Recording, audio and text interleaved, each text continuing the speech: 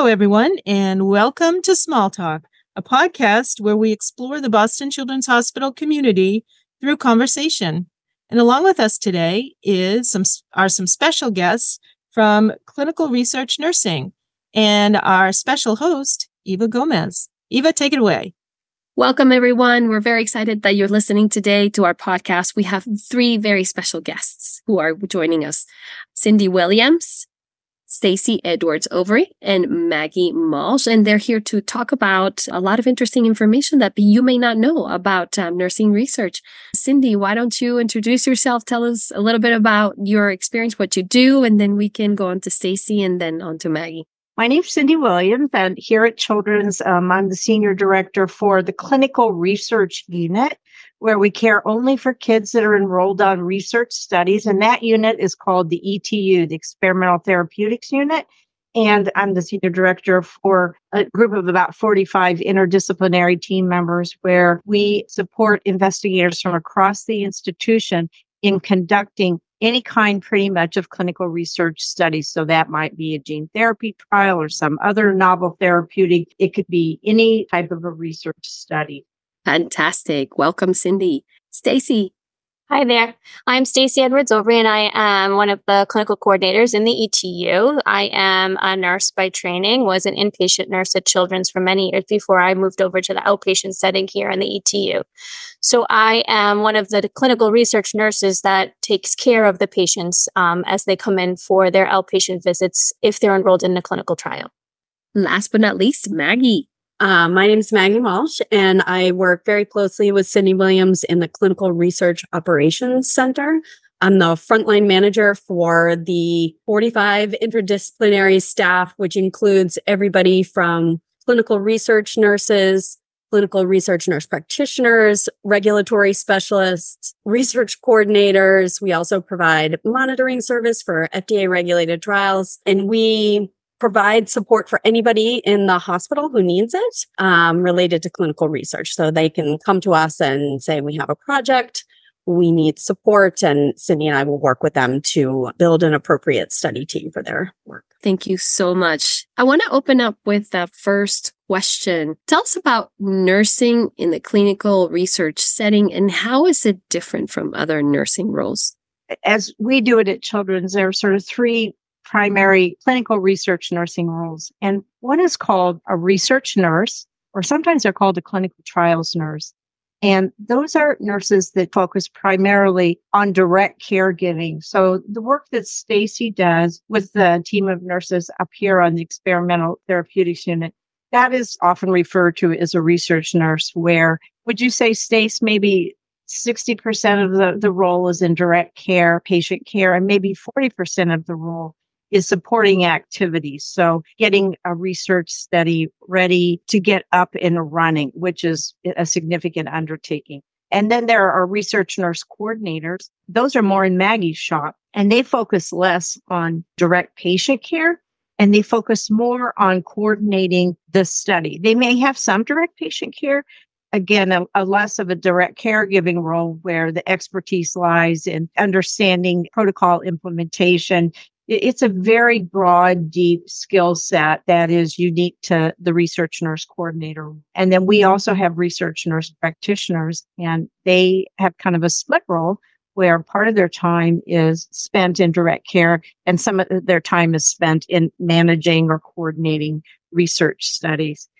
I think one kind of really nice thing to me about research nursing is it's a very hopeful space, for one thing, in that it's the only way new therapies come to market is through well-conducted clinical research studies. And so when you care for kids today that don't have great outcomes, the only way to get to better outcomes is through well-conducted clinical research. So it's a space of improvement and hope where maybe today things aren't great. And I think it's a really nice role. It provides a different kind of balance than if all your time is in direct care. You know, I think it's a best fit for people that are really master clinicians, in that that's always the backbone of what you're doing as a research nurse. But all your time is not spent thinking about 100% direct patient care. I don't know what you think about that, Stacey and Maggie, if you find that to be true. I would think that that is what really sets clinical research nursing apart from clinical nursing at the bedside. I think it's the one thing that's really unique to the role. And as Cindy mentioned, 40% of our work is really at the implementation level, which virtually means that you're working with these study teams to really deliver the best care to the patient at the bedside. So, of course, we're administering therapeutics. Of course, we're monitoring side effects. Of course, we're doing those clinical pieces that are required. But there's a lot of forethought that goes into how can we mold best practices at Boston Children's Hospital to sort of, what the investigator or the sponsor might need. The sponsor is the overarching person who kind of runs the trial. So I think that's been the most satisfying part of the job for me in particular is, really drawing on my, I would say, pretty expansive clinical knowledge. I started at Boston Children's back in 1999, so I had a pretty deep experience level, worked in hem-onc for a little bit of time. So had a little bit of experience in children, participating in clinical trials. But moving to this setting, really, we take care of a broad spectrum of patients and work with, a multidisciplinary team to really ensure the safest best practice reaches the patient. I would also agree. And our team in the Clinical Research Operations Center partners with the ETU for implementation of a lot of our protocols, but we also partner with other clinics throughout the hospital, inpatient units, everywhere that a research study could happen. We also end up being the liaison between a drug company sponsor and Boston Children's Hospital. So we oftentimes find that a nurse is very suited for something we call a nurse project management role. And really what you are is the person who oversees the implementation of the entire project. We often get drug company sponsors who come in with a protocol that they think has been updated to best support pediatric centers. And we find many, many, many times that there are things that they have not taken into consideration in a pediatric population. And we oftentimes have to work with these sort of sponsors to make sure that things are implemented appropriately for the pediatric population. And as Stacey said, at Boston Children's Hospital. That's really interesting. And I hope we can continue elaborating on that. But before we move on, how does a nurse find their way to becoming a research nurse? How did it happen for you? How have you seen it happen for others? Can you all share a little bit about your journey? Well, it's not too hard at Children's because this is a major academic medical center. In most departments and divisions or subspecialty practices, there's a robust sort of research arm of the work. And so there's always physicians or investigators that are working on research studies. And so often you can get acquainted with, what's going on if you're working in one of those environments. I started, frontier nurse here, I was a hematology nurse practitioner for many, many years. And as part of that, there was a research study for kids with sickle cell disease with a drug called hydroxyurea. And so I worked as a research nurse in that study and then sort of became, through different roles, overseeing as a part of a triad of providers that revitalize longstanding children's cancer centers. Part of that work was they always have a very robust clinical trials operation, was to learn about and run those clinical trials operations. And so that's really how I became more and more acquainted with clinical research and all the various really very interesting aspects that go along with that. So I think at Children's, it's easy to find out about clinical research. And of course, any nurse at Children's who would be interested could always reach out to one of us, where we'd be happy to talk with them about the role or, have them come shadow and have a look-see or talk with other nurses in our program who actually do the work. So I started in just a general pediatrics unit when I graduated from nursing school and was really interested in coming to Boston Children's after that first couple of years. And so when I applied at Children's, in particular, this inpatient research unit was hiring and I interviewed there. And it was a very small, discrete unit. It was, I think, maybe 6 beds at the time. And it discrete in that we only took care of research patients inpatient. So it was really what drew me to Boston Children's. I really liked the environment. I thought that it was really exciting, that we were doing cutting edge therapies, and I was really excited to be part of the team. It was a really nice transition for me. And then sort of over time, as things do, children's, the needs of the unit changed. Then we did less and less inpatient research. We needed a bigger outpatient space. And so the less patients that we took care of in an inpatient setting, the more room it made for other sort of overflow patients. But the core group of nurses that were hired on that unit kept our research knowledge base. It made sense that we would continue to be involved in the research that was happening that required the use of the ETU. And so I, led certain protocols even very early on in my career at Boston Children's, and always stayed engaged in the research and really excited about it. And that was one of the reasons why I stayed. We sort of merged with the hematology oncology unit over some time. And those patients also, are participating on clinical trials, almost every single one of them. Their treatments are based on that. And so again, I think it just broadened my research knowledge. And then when I saw that an outpatient position was open in the ETU, it just felt very natural to transition, into that space. And then now I have an even greater opportunity to really influence from the indirect role, kind of like how to get a trial to a patient. And I've been involved long enough that I actually have seen some of these investigative treatments become standard of care here at Children's, which is really something. And I don't, not many nurses could really say that. So I think that's really what keeps me fully engaged in the process. Let's see. I went to school for something different. I got a bachelor's in science, and then I worked in a research lab, but a bench research lab, with patient samples and that sort of thing. And then before I went back to nursing school, and then got a job at Children's in the bone marrow transplant unit. Just as Stacey sort of alluded to, there are lots of clinical trials that happen in hematology and oncology all the time. And so, your exposure to clinical trials, just as a bedside nurse is greater.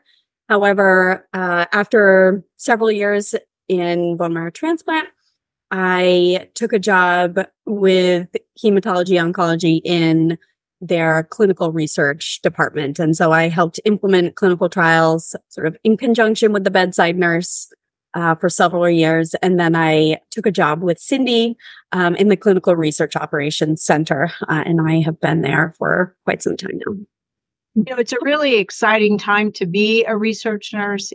The last 10 to 15 years, there has been an absolute explosion in knowledge around genetics and genomics and basic science discoveries. And all these things are there to be translated into human therapies and first in human trials. And so it's just a very exciting time to see, new approaches to really bad diseases in kids where today maybe there aren't great outcomes, where this is the way forward. And so that always feels like work worth doing. It's not unusual to have studies where families are with rare diseases are socially networked very tightly, and they are informed and waiting for the next study to open, hoping, to be enrolled, hoping that there'll be, an improved outcome for their kids. So, it's not only interesting work, it just feels like work that is always important and worth doing. As is true for all nurse work, right?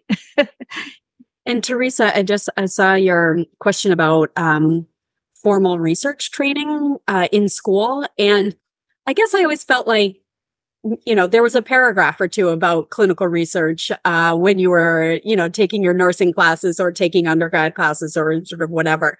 Most of my training, I feel like, was on the job.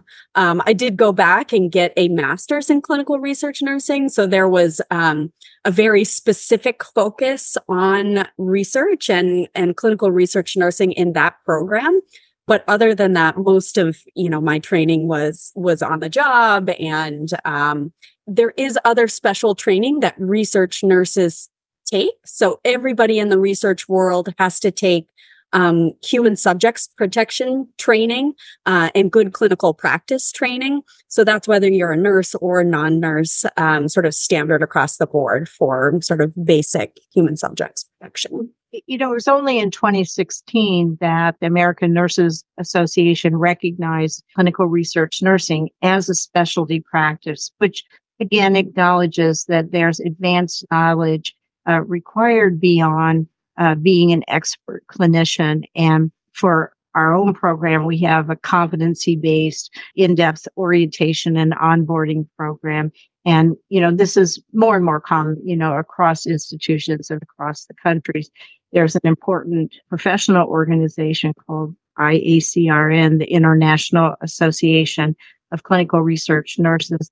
And they too are very involved in working on certification and competency-based learning. But there's so much learning available at Children's in the whole domain of clinical research that you could not begin to attend everything. And it's just an amazing array of opportunities because the skill set, the knowledge base is so broad that there's so many things you need to know and understand, whether they're regulatory issues or data issues or human subjects protection issues.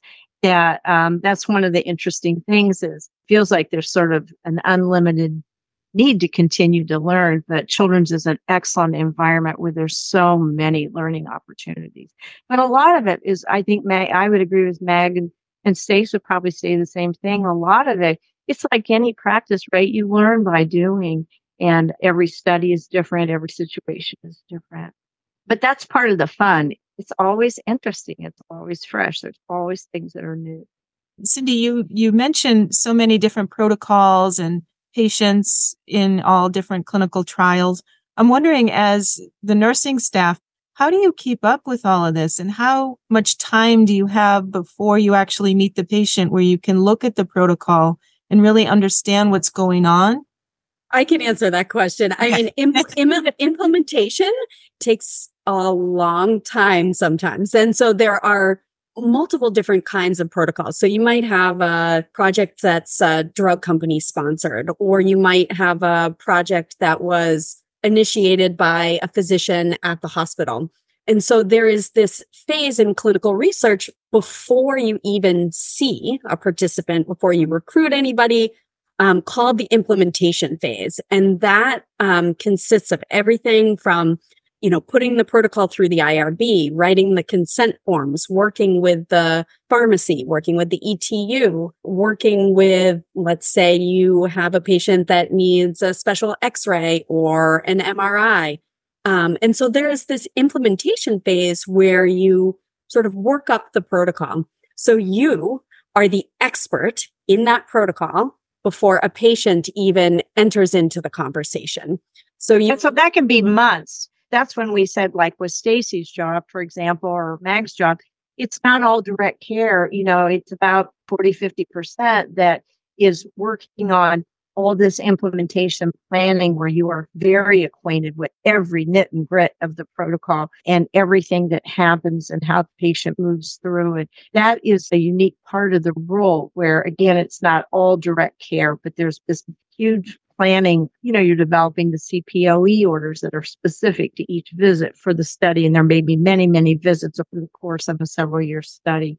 So you certainly have dedicated time to do that. And that's an important part of the role. And there's always a different challenge in implementation or over the course of the study. And I do find that a lot of people, nurses in particular, really enjoy the fact that the challenges aren't the same every day. There's always something different. There's always a new issue to discuss. There's always a new hill to figure out how to implement something in the most appropriate way for pediatric patients. There's always something new. It's all built on the backbone of those skills that nurses have about working with people and communication. It's all those same skills that apply to, okay, now it's time to negotiate the contract with the CTBO, or it's time to write the informed consent. All those things that as a clinician are transferable and relevant, and you just build on that. And as Maggie said, it's interesting because you do learn a lot of new things, and there's always challenges. Even with studies, we think, oh, that's not going to be too bad. That'll be, that won't be too hard. And then you get into it and there's always interesting things that serve as challenges, but nurses are great problem solvers. They really are. And so they are wired to do this work. There's a nurse from the ETU that gets assigned to every single protocol that is going to come through the ETU. And so that nurse will partner with Maggie's group and also sort of be the expert to teach the other nurses at the bedside. Because as you mentioned, Denise, it is impossible for every nurse that's taking care of these patients to know every single study. And so we all have, a portfolio of studies that we're experts on, but our part of our implementation would be to roll out education and any supporting kind of certifications or whatever might be required by a specific protocol. And so I think that's the other piece of this is that's really important and unique to this role is that you really are at the bedside, but you're also a liaison to the patient to making sure that whatever is coming out in those orders and the education is really all prepared and ready for the other nurses who will be taking care of those patients. You also mentioned earlier that the patients seem to be lining up or waiting for the next really study to come through. I'm wondering, can we shift gears a little bit and talk about the patient perspective and what it's like to work with patients who are being recruited for these studies? Like, what are some of the questions that they have and how do you answer questions when you don't know the answers yourselves? Yeah, so the informed consent really is an area that talks a lot about the research, but you also have to disclose all of the risks of the research. And when you are working with a novel therapy, sometimes you don't know what the risks are, right? So in a phase 1 trial, you're actually looking to figure out what the side effects are. Now, there are safety nets built into the protocol to help with patient safety. But oftentimes when the physicians are consenting a patient to a novel study, you don't know the side effects. And so, for some of the studies we do, as Cindy said, they've been waiting for a particular novel therapeutic for maybe a single gene mutation that somebody hasn't figured something out yet for. And then all of a sudden they have a, gene therapy targeted for a specific gene in hearing loss.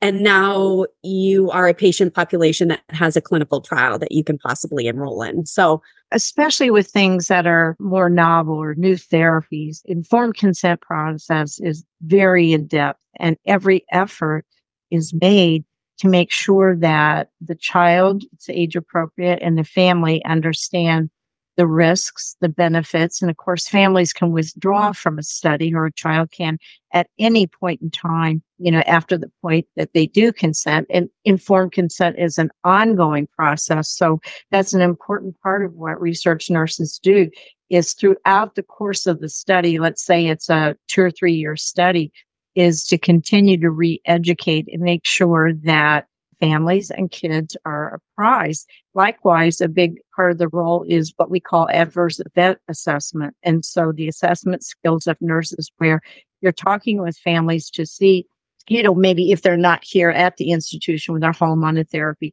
what's going on so that any kind of potential adverse effect is being detected, properly monitored and treated if needed. And so that's a big part of the role is ongoing education and adverse event, not only monitoring, but proper reporting if there are any adverse. Also, as far as the patient population, do you have patients that are inpatient and outpatient? So you see both, or is it strictly inpatient? Yeah, the Clinical Research Operations Center, our trials have both. And I think that, each trial that we do is a little different. Some patients are eligible, let's say they're admitted for some other reason, and then they become eligible for a clinical trial based on sort of their diagnosis. Other patients get admitted because of the clinical trial that they're on. So, and then there are some that are a combination of inpatient and outpatient and long-term follow-up and all of the different combinations you could possibly think of. And it's a nice opportunity there to partner with other clinical nurses across the organization who may be the direct caregiving nurse but maybe not acquainted with the trial or the details of the trial. And so, there's often an opportunity to sort of partner and collaborate with clinical nurses that are throughout the organization. Yeah. That's what I was thinking. Do you have primary nursing for a particular patient, or is it more of a nursing team? You mentioned the bedside and then the more paperwork side of things. So it's more of a team as opposed to primary care, but it seems to me like the patients see one nurse more than the other. Would that be true, or is that just something that I'm thinking in my head? It sounds that way, right? Because the ETU lead nurse might be the person who's the expert on the study, but she's not the person necessarily that takes care of that patient. So, it's an outpatient setting. And so patients, come at any varying frequency for their visits. And so we have a group where I think a total staff of 10 nurses. And so, we staff the clinic based on our volume and acuity. And, the expert nurse might be working that day, but she may not be. And that's where that education and the rollout is really critical. We have a lot of, our orders are built such that, the actual activities for the day of the visit, for that specific visit for that patient, is very clear. All of the nurses are trained, obviously, in all of the important aspects of taking care of a patient, on a clinical trial. But then we all also have astute assessment skills and, those clinical skills that are needed, like we draw blood and we put in IVs and we, collect vital signs. But then that indirect role is really where we're able to provide the education. And we also could be liaisons to, if there was questions, for another nurse, or we'd provide that resource. So it's not really primary nursing. It's more like a team-based nursing, but it's unique because each nurse has an expert protocol, but they also take care of all of the patients on the unit. So you get to know a lot of different diagnoses and have an opportunity to participate in all the different clinical trials. I think it's so impressive, the role of the clinical research nurse in your setting. Where is the clinic located? I don't even think I know. It's on the 6th floor of the pavilion building. And so if you take the elevators right across to the cafeteria and you go up to 6th, you turn left and around the corner. So it's adjacent to 6th Northeast, which is an inpatient unit. It's a small unit. It's a small staff. Most of the clinical research operations center where I work are down at 1 Autumn and down at 21 Autumn. And so oftentimes, and we still work remotely as well. So oftentimes we do a lot of our either implementation work or, Zoom calls and that sort of thing in either the offices or at home. But when there is a patient visit, people are in the main hospital, either in the ETU or sort of in whatever other clinic that their patient is in. I'm Latina. I'm Spanish speaking. I'm bilingual. From my experience and what I've read, I represent a group or a population that still is not sufficiently represented in research, as are probably many communities of color, different races, ethnic backgrounds, etc. Can you speak to your experience? What's been like? Do you see that? And what are some of the barriers that we need to work on so that we can recruit more diversity into our patients that come into studies? It's a really important question and an important focus, I think, for everybody that's working in the clinical research communities and space, where increasing effort all the time is put into thinking about that in terms of who we're recruiting and making sure that we have materials that are properly translated into different languages. We work on, that all the time, but it's a very important consideration. And I will say that there are many underrepresented historically, and to some degree currently, populations of patients that we need to do a much better job around making enrollment into clinical trials more reasonable and possible. What would you describe as your best day as a clinical research nurse? It's just so much fun to work with the team, the nurses in the ETU, and in, Maggie's group in what we call CROC, the Clinical Research Operations Group, and that interdisciplinary team, because they like each other so much. And despite the many challenges, it's very team-based work and it's fun. So I would say That's one of the best parts. And of course, it always is great to work with kids and families. And it's wonderful to work with families when they're excited about the opportunity to enroll in a study. Again, it feels like a very hopeful space where this is how and the only way that there are improved outcomes is through new therapies that are run through well-conducted trials. So what would you say, Stace? That's what I love about my job is that I'm a problem solver, right? Because I have to work with these teams. I have to collaborate with these teams. And often they're not clinicians, right? They're people who are, behind a computer writing, this protocol that in theory should work, right? And then I get to be that person that sort of gets to manipulate what that looks like and how it reaches the patient. And I have a pretty good knowledge of how Boston Children's works. I understand what it's like to be at the bedside. I see it from the parent and the patient experience. And so I get to sort of play that fun game of kind of, I guess, call it Tetris, right? Where you're kind of like using all of your resources that you have available to you at Children's, fitting the mold of sort of what, the sponsor thinks should happen. And then that's where all the magic happens, when everyone gets to come together at the table and really make it work for the patient. And then I get to see it firsthand clinically when I place that IV and the patient receives that therapeutic. And guess what? They don't have to take their factor anymore because their hemophilia is cured. It's amazing to watch something like that happen, to have been the lead nurse on a study like that. I was part of many studies where, you see something and patients are getting better, right? You don't know. We don't always get to see the end result all the time, but you're watching patients clinically improve, parents who are so grateful to be part of the trial, to be at Boston Children's. They just are so grateful for the experience. Like somehow I had some hand in it, but they're just so grateful for the nursing staff. So I get to witness that and really see that often, actually, more often than I expected when I came here. I came from an oncology unit where you could give some Zofran and make their nausea better, right? And it was you felt like you were giving immediate comfort in that moment. And so in clinical research, you don't always see that in the small moments, but over time, you get to see it. And I have witnessed it in my career here, and that's been really amazing. And I guess I would build on that and say the same thing. I've talked a lot about implementation of clinical trials, but we oftentimes work with physicians and they have, when they come to us, maybe what seems like an impossible idea. And we work with them to implement it within the hospital, and then getting that first patient enrolled on the trial for all of that work you did beforehand. It is very, very rewarding to see those things come to fruition over time.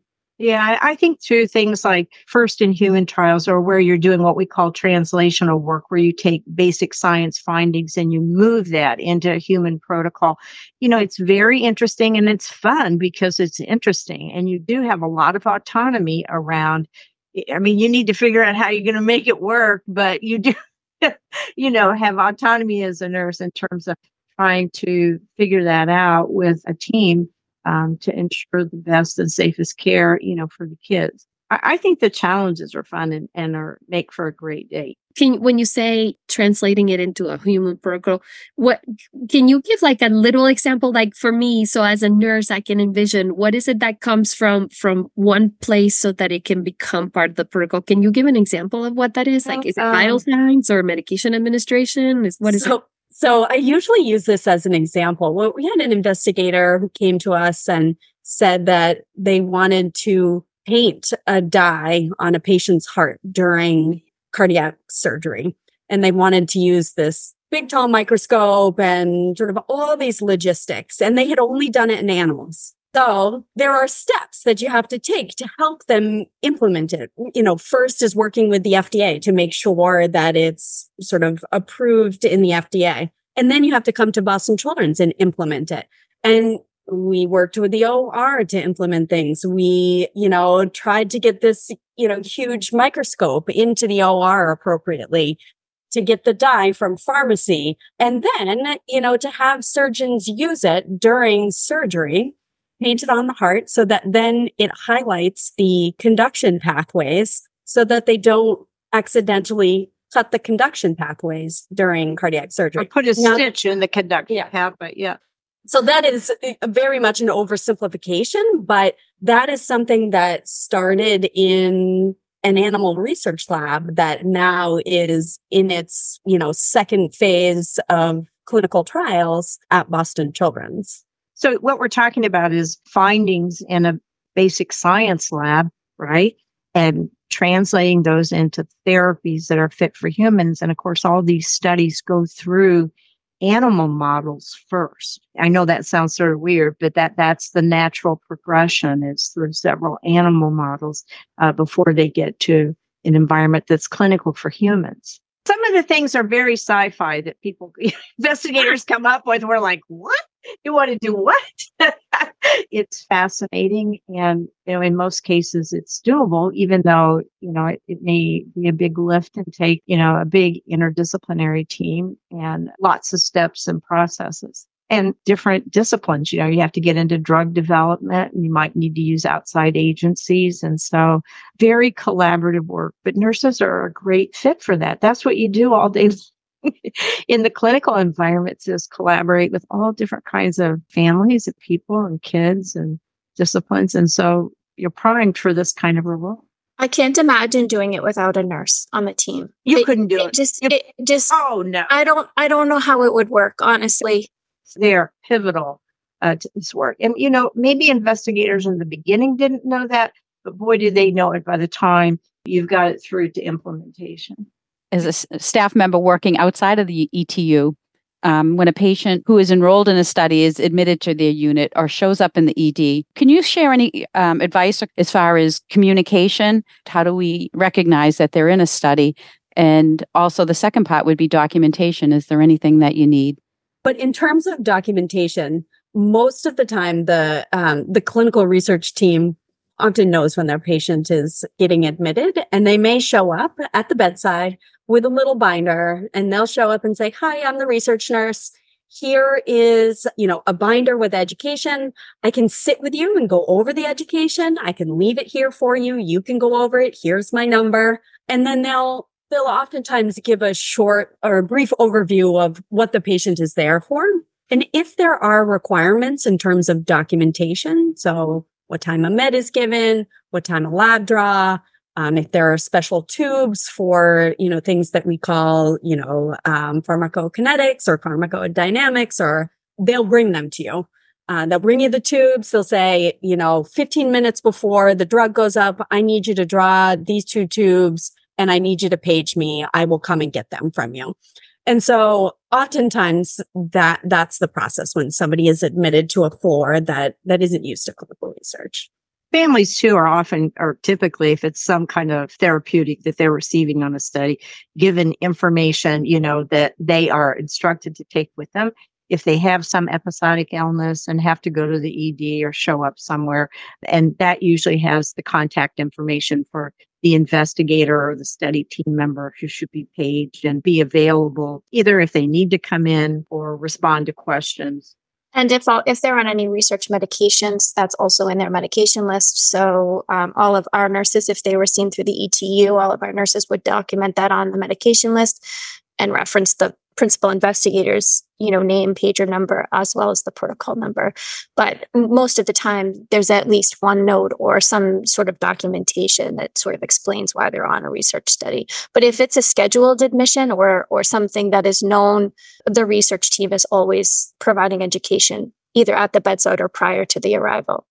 If we have, like on the ETU, if we have kids that are scheduled for inpatient visits, that's often on 6 Northeast. And a huge amount of work is put into creating checklists for the direct caregiving nurse, huddles, check-ins with that nurse. We'll rack their tubes, which if there's special, labs that have to be drawn, we rack them. They're at the bedside. They're ready to go.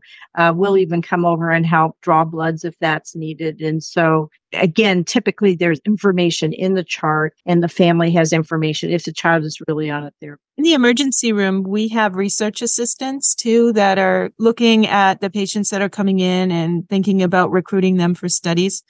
Yeah. As the nurses on the team, how do you collaborate with the research assistants who are at the bedside? So, in every environment, it's different. Like the ED, that's their own dedicated coordinators that they hire and supervise. And they really have those staff employed to screen for enrollment for their many open studies that are specific to the ED. That's what that cadre is for. The way we work with coordinators in the ED or in the ETU is a little bit different. And Stacey, you might want to elaborate on that. Yeah, sure. So it again starts back at that implementation phase, right? Just like lots of collaboration that happens up front. We're very clear about what can be delegated to a research coordinator, what is delegated to a licensed clinician.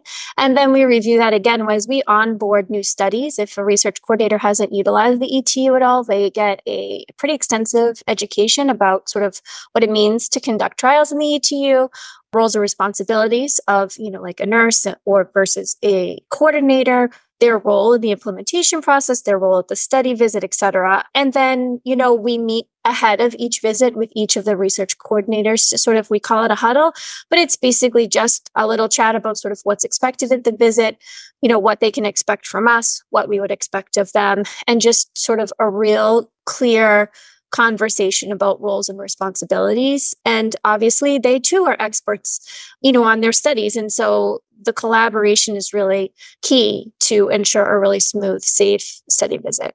I would say that's sort of a unique thing with clinical research nursing versus like if you're a clinician inpatient unit or in a ambulatory environment is as a nurse in an inpatient unit, you're really dealing only with licensed personnel unless it's a clinical assistant that reports to you, right? And so you're just assuming you're dealing all the time with licensed personnel. For a clinical research nurse, like in the ETU, you're dealing all the time with a large group of non-licensed personnel, and they're often entry levels, people who've recently, maybe graduated from college. And so that is a really different aspect to the work. And Stacey makes an important part about very clear delegation of responsibility in order to safeguard study subjects that only licensed personnel are conducting activities, direct care patient, activities and activities that require licensure, because often non-licensed people don't know what they're not allowed to do. They're often very interested, in direct patient care. And I'm not in any way critical of that, but it is a very different aspect than, again, when you're working in an environment where everybody around you is pretty much licensed. As you're talking about all of the work that the clinical research nurse is doing, what keeps coming back into my mind is when I hear the talk about Boston Children's Hospital, where the world comes for answers. And I can't help but think that the answers really are coming from you and from your department and all the work that you're doing there. And it's such an incredible responsibility that I just wonder, what was it that made you really want to do this kind of work all day, every day? Really, I feel like you're right on the front lines. Well, this is one thing that's, I think, extremely invisible to most of our clinical staff in the institution is that when you look at Boston Children's and you say, what is their unique signature? When you look at all the children's hospitals across the country and the world, it is basic science discovery. They are the maven. This is the place. And so it's very unique that way. It's just that it's happening over in Enders. It's happening over in Carp. It's happening over the Broad. And so it's very invisible to most of us that are doing direct patient care. But you're right. That is why people come to Boston Children's Hospital for answers, is this long, deep tradition of basic science discovery that leads to new therapies and new treatments. You can work as a clinician or a clinical nurse in the environment and really know very little about this, even if you've worked here for a very long time. But this makes us really different than any place else on the globe that's a children's institution. I find that just a really good thing and interesting and a good place to, sort of focus a career on. We're the world's largest pediatric research this is the place. Oh yeah, this is it. No question about it. There's nobody that's even then when you look at grant funding and NIH funding across all the pediatric institutions, this is it. This is the place. But again, this is a very long, robust history and tradition. And so we're primed to be the place to translate new therapies for kids into better outcomes. It's just interesting, incredibly fascinating work. And especially given all the discoveries of the last 15 plus years. And it will only be more this way. We're only seeing more novel, amazing therapeutics for kids. Some are what we call N of one studies, where therapies are designed for a specific child based on their particular genetic defect. I mean, it's fascinating and amazing work. So there are different studies for sometimes the same diagnosis with very passionate investigators. Oh yeah. Do you guys use like artificial intelligence for predictions about the outcomes or selection of the protocols? Like how is the study decided? Typically, in an ideal state, within a department or division, which is, the physician practice, of a certain subspecialty, if it's a very robust environment for research, it's really the faculty that come together. And sometimes there's hundreds of open and enrolling studies in a department or division. And it's really the faculty that have to come together and decide, okay, we have this one kid who is eligible for these 3 studies. And they have to determine how the studies are going to be prioritized. So maybe they rotate, right? Maybe it's a study that can only enroll kids 12 months to 18 months, and there aren't very many. So maybe they come to consensus about, look, we're going to rotate enrollment. This study is going to be presented to this family, the next family, this study. So it's really an important exercise, if you will, to prevent conflict, honestly, between investigators if you're trying to enroll the same patient populations. And so I hope that makes sense. It's not something we decide. It's our job to understand, for example, if we're involved in those studies, what's the priority for this particular family, what study is going to be presented. Without that kind of a process, it can lead to tension between faculty members, who are trying to enroll patients on their study. Yeah. At the same time, there are all kinds of interventional trials, but there are also biobanking trials, which are sample collection trials. There are quality of life studies. There's all kinds of other stuff going on at the same time as well. So patients at times are eligible for more than one study. So they may be eligible for an interventional trial. And at the same time, somebody is approaching them to be part of a trial where their samples are banked for future use. And then they may also be asked to provide, consent for a quality of life study related to their diagnoses. So there are oftentimes multiple layers of different trials. And in the ideal state, this is all coordinated. This is the best service of the family is that, okay, we know they're eligible for these 3 studies, who's going to approach them? Is one person going to approach for all 3 studies? I think it's hard on families, very honestly, when it's not coordinated. And, I have known situations where families have said, literally, to be a patient here, do you have to be on a research study? Because without that coordination, multiple teams had approached them at a point that maybe was not ideal. And so, again, the role of collaborating with the direct caregiving nurse is critical. We would never consider approaching, for example, an inpatient without conferring, with the direct caregiving team, the physician and the nurse caring for the patient to make sure, is this an appropriate time? Is this a good day? Is this, again, all with the goal of being of the best service to the family? I think there's confusion between what a nurse scientist does and what you guys do. Can you also speak to, are there nurses who are PIs? Yeah.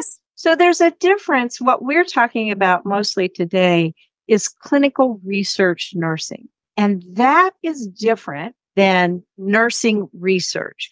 So nursing research is research around nursing practice.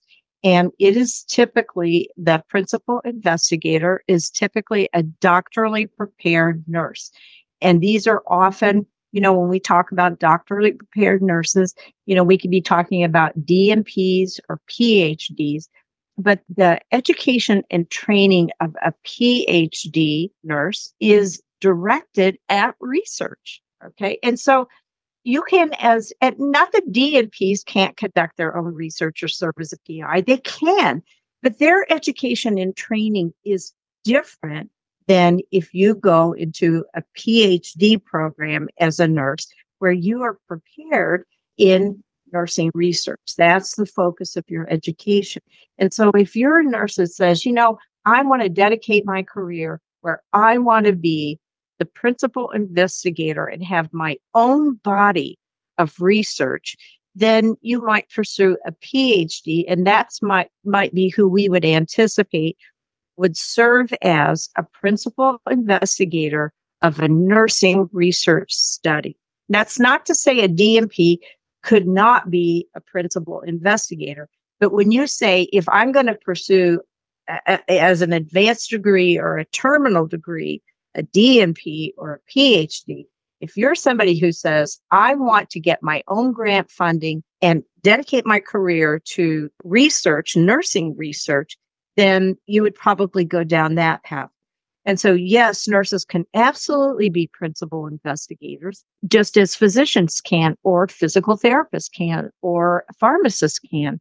And so a principal investigator, can come from many professional disciplines. At Children's, the typical profile is a physician investigator. And many of those people have basic science parts of their life or their career, so they may be a provider, but they also may have a lab, a wet lab where they have part of their life is dedicated to basic science discovery. So certainly nurses could be principal investigators. This unit was one of the original NIH-funded GCRC's, General Clinical Research Units. And this was a nationwide initiative that started in the very late 1950s, where federal dollars were dedicated to academic medical centers to create clinical research units. And people still call this unit the GCRC. There's one at MGH, there's one in Israel, there's one, at all the big academic centers. They've been in place since the late 1950s and continually funded with federal dollars to create an environment to really advance, healthcare for the nation. But today it's called experimental therapeutic, but it's the old GCRC. It's a clinical research. So if each of you were to give one word of advice or one thing that you want our listeners to know about clinical research nursing, what would that be? Depending on the, kind of how you're wired, I think it can create a nice career pathway for a balanced career when you're working in a very high acuity environment where all your time is not direct patient care, but part of your time is learning and thinking about other things that are certainly related. And I think that is one really nice thing about it. Yeah, I find that it's been a really nice sort of synthesis of like where I've been and where I'm going. I've been able to really blend a lot of my clinical assessment skills and my clinical nursing skills with my new acquired research knowledge, which is still growing. But I think, as you mentioned before, this is really the front line of discovery. And that's what keeps me engaged. And it's different every day. And I wasn't expecting that when I first transferred here. And that's been, I think, the best surprise of it all. Yeah, I would say working 5 days a week is not scary. We have, that's right. I forgot. Yeah, we have a lot of really cool challenges that we, get to help with on a daily basis. We have really great work-life balance. We work with some amazing nurses, physicians, clinical research coordinators, IRB analysts, clinical trials business office, associates. We work with so many people across the hospital. I feel like when I entered clinical research, my eyes were just open to all of these other people that work within the hospital. And so I really enjoy that part. And we have some really strong relationships and collaborations all across Boston Children's Hospital.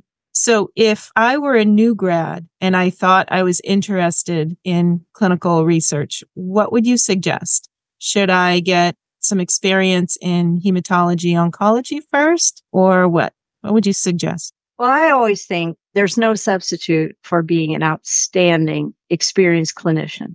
In our environment, we're talking about high acuity pediatrics. There is just because you just know how to think about things. Yeah, in any department, not just in hemonc. There are lots of other. We just all sort of have hemonc backgrounds, which isn't necessarily the standard for the rest of the people. No, not at all. Okay. No. But I think always honing your knowledge, really deep knowledge about clinical care, there's never a substitute for that, in that you've got that. It's never a black box in your mind. You just walk into anything and you know how to think about it because you have that knowledge, you have that experience. So I would say to anybody, probably, you could pick any number of environment, but it's hard to come up with a substitute for that. That's not based in experience. And learn, read a lot, think a lot. Don't go through the motions. Really learn it, think about it. And it will serve you so well with whatever you do. Now, I want to thank all of you. This has been an amazing podcast. Just from the basics, understanding the difference between like nurse scientist and a nurse clinical research role. And for somebody who's been a direct care on the front line as a direct care provider for rounding the corner to 40 years, it is amazing to see like just the advances that have made, and to know the role that nursing makes is just so empowering and just fills you with pride for your whole profession.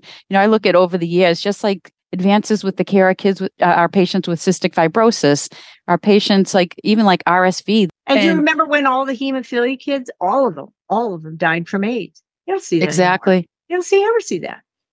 For people who lived through that and saw that, it's transformational to see clinical research that changed all of that. Certain people are just sort of interested and drawn to that.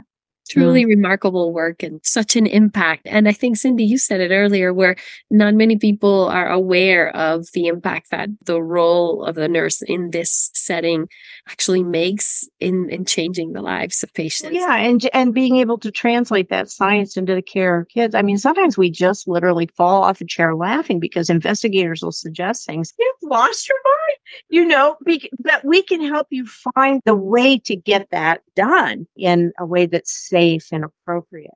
This is a big, important space for nurses, for sure.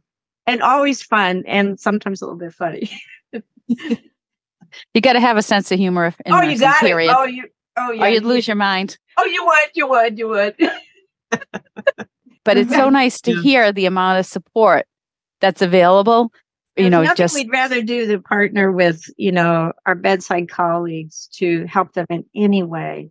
We just don't want to break our clinical research trial patients or mess up your study. Right. Or do something wrong. The biggest thing is you recognize the amount of work. You just don't want to mess up, like the boatload of work that goes into getting these going just by the sheer volume of what comes to us in paper and information and the education. I think the bedside nurses really shoulder a lot of that, concern that, that we do things right. Yes, they do. And sometimes it's a big lift on top of a typical assignment if you have high acuity patients, and so again, we want to be a good partner to help anyway. I think this will help our staff that in our interdisciplinary group that listen to us as well, our followers.